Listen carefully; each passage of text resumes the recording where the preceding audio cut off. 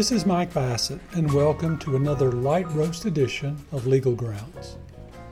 Labor Day is coming up this weekend, a time for barbecues, road trips, and if you are like my late mother, still putting away all your white clothes for the winter. This year, my wife and I are lucky enough to be spending the weekend with her mom in El Paso, and yours truly is looking forward to mornings filled with strong cups of coffee, some crisp desert air, and absolutely zero emails. Now, every time I make the decision to truly go off radar, I almost always have the following conversation in my head. Stop me if you've heard this. Well, what about blank? It's been top priority for over a week. Okay, well, if it's been a week, then this weekend isn't going to make a difference. Yeah, okay, I can put that one on the back burner, but I can't forget about X, Y, and Z. I could knock out those this morning. It'll only take an hour. But you know, if you do X, Y, and Z, you're going to have to do A, B, and C too. Fine. Maybe I'll just nope. But I could nope. This process can take anywhere between 3 seconds to 2 days. And what's funny is you'd think I'd get better at it with time. And yes, some times are easier than others. But for me, and I think many of the lawyers of my generation, not being instantly available is a sign of poor work ethic. Instead of being people who practiced the law, we were lawyers, as if the title was the beginning and end of our purpose. Now, to be clear, it takes a very real and very sizable amount of dedication to the craft if someone wants to be a lawyer of impact. But even though I always knew to make time with my friends and family a priority, in those early years, by which I mean the first couple of decades of practicing, I fell victim to this mentality more than I'd like to admit. Now, me struggling with workaholism is something I've shared plenty on this podcast, but today I want to use it to frame some interesting complaints I've come across recently.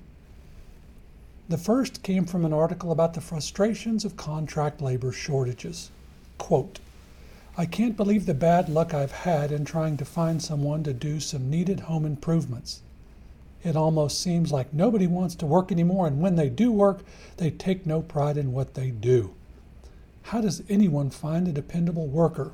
Close quote. Another came from a story in which a governor was lamenting over budget issues, saying, quote, the trouble is everybody is on relief or a pension. Nobody wants to work anymore. Close quote. And the final was a little snippet from a letter to the editor saying, quote, I heard somebody say the other day that everybody was getting too darn lazy and nobody wants to work anymore. That's the truth if I've ever heard it. Close quote.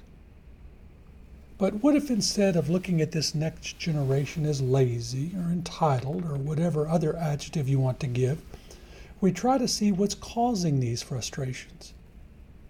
Now, there's a lot that can cloud our field of vision. Yes, some of it is that allowing remote work is still a scary prospect for some leaders.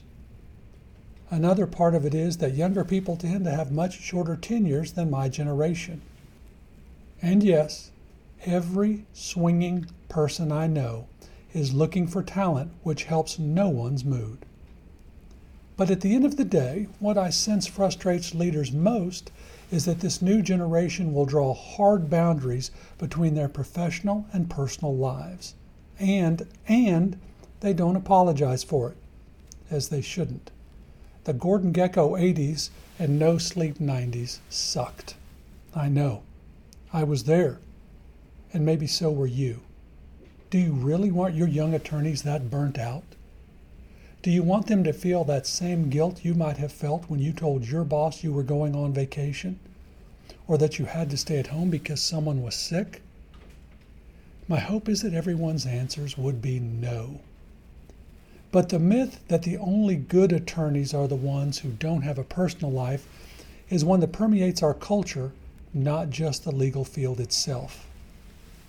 On screen, lawyers seem to be either 1, completely devoted to their craft with absolutely zero personal life, or at least their personal life is not explored, or 2, completely disheveled, often indicating something from their personal life is awry. and try as I might, I couldn't think of a single time I've seen a portrayal of a lawyer going to therapy and finding a good work-life balance portrayed on screen. So if this mentality is that ingrained, it's no wonder people think that no one has pride in what they do anymore, or that no one wants to work. But here's the thing.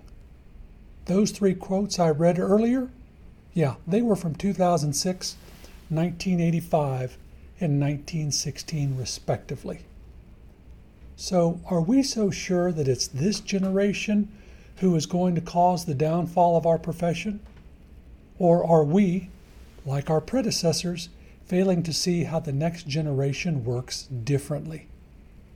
Now, I hate to break it to all the leaders out there, but time travel is impossible.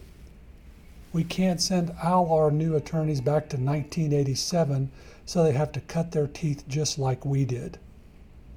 And so if you're a leader, I'm going to propose the following course of action the next time you think somebody is being lazy or simply isn't dedicated to their work. First, ask yourself if you're frustrated that the work isn't getting done or that the work isn't getting done like you'd do it.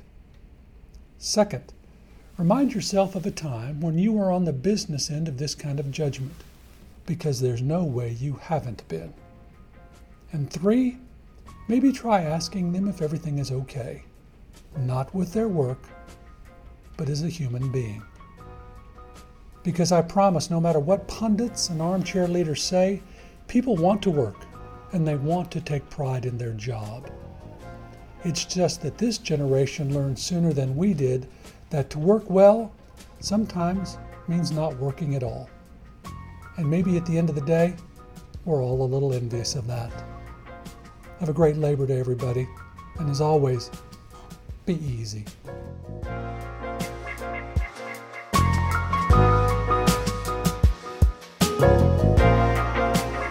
Legal Grounds was written, recorded, and produced by Dust Devil Press. To learn more about today's guest, and for links to the topics and materials discussed, please check out our show notes. For more information on Mike Bassett, visit thebassettfirm.com. Questions, topic ideas, and guest suggestions can be emailed to legalgrounds@thebassettfirm.com.